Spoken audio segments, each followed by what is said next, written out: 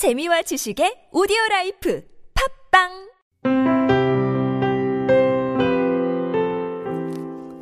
Thinking Aloud.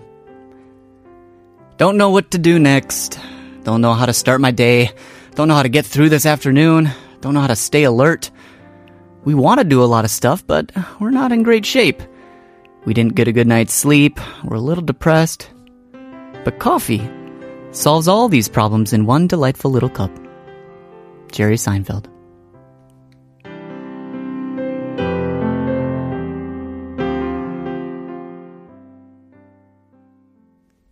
Oh, yes. Black coffee. Caffeinated black coffee. Not not decaf stuff. No, really? Oh, I heard that a decaf is actually kind of a myth. Of course, there's always going to be some amount of caffeine. Oh, yeah. like it doesn't exist, you guys. It's anytime anyone offers you decaf, they're trying to get you to drink coffee and drink caffeine. And then get addicted. Right? It's a big conspiracy. No, I mean, when you make coffee of any kind, it's very hard to take caffeine completely out of the mix. But yes, you bring up a good point.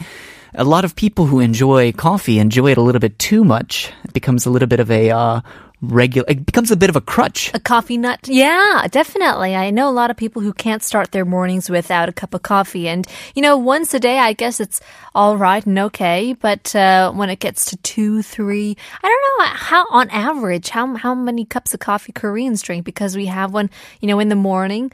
And we have those little instant ones, and we go to the convenience store and we have the ones in the cans. And it's also kind of a dessert nowadays. And I don't know how many cups we're drinking as a country. That's a very good point. Actually, I never drank coffee as much as I did when I first came to Korea. Sure. Like, I never really went to cafes.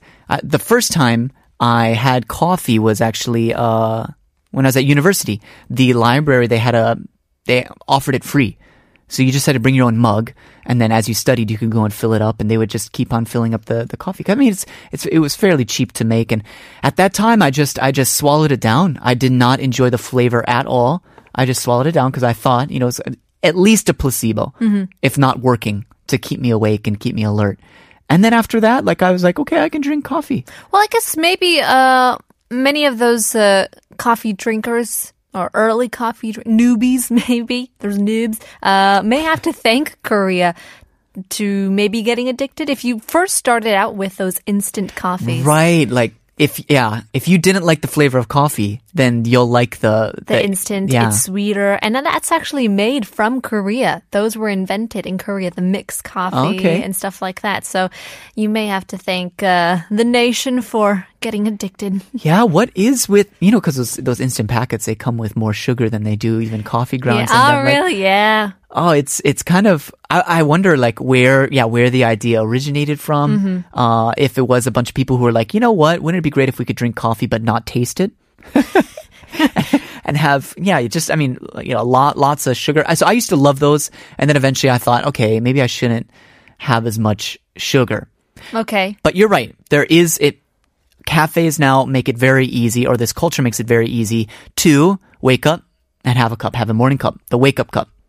Then to eat lunch, and after lunch feel like, it just doesn't feel right unless I have a cup of coffee to kind of wash it down.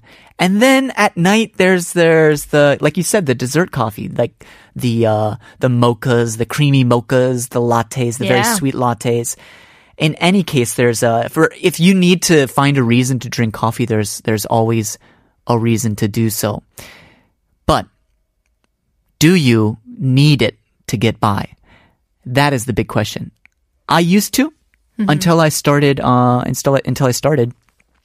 I found that I didn't need to. So how many cups do you drink? Be honest. Well, just one. Just one a day. I can't, because I need to go to bed and wake up the next morning. I see. And so actually, I found that if I manage my sleep better, I actually crave coffee less. I don't know. So you're a tea drinker, so you don't even fit into this at all.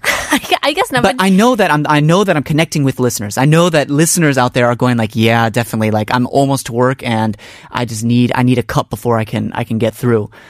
Before I can talk to anyone or even smile, I need a cup of coffee. But anyways, you're a tea drinker. So I thought I'd pull up some differences between coffee drinkers and tea drinkers. Oh, okay. Yeah. Some fun facts there. Some of them are lighthearted and some of them are kind of like, oh yeah, that is kind of true. Here, tea drinkers meditate.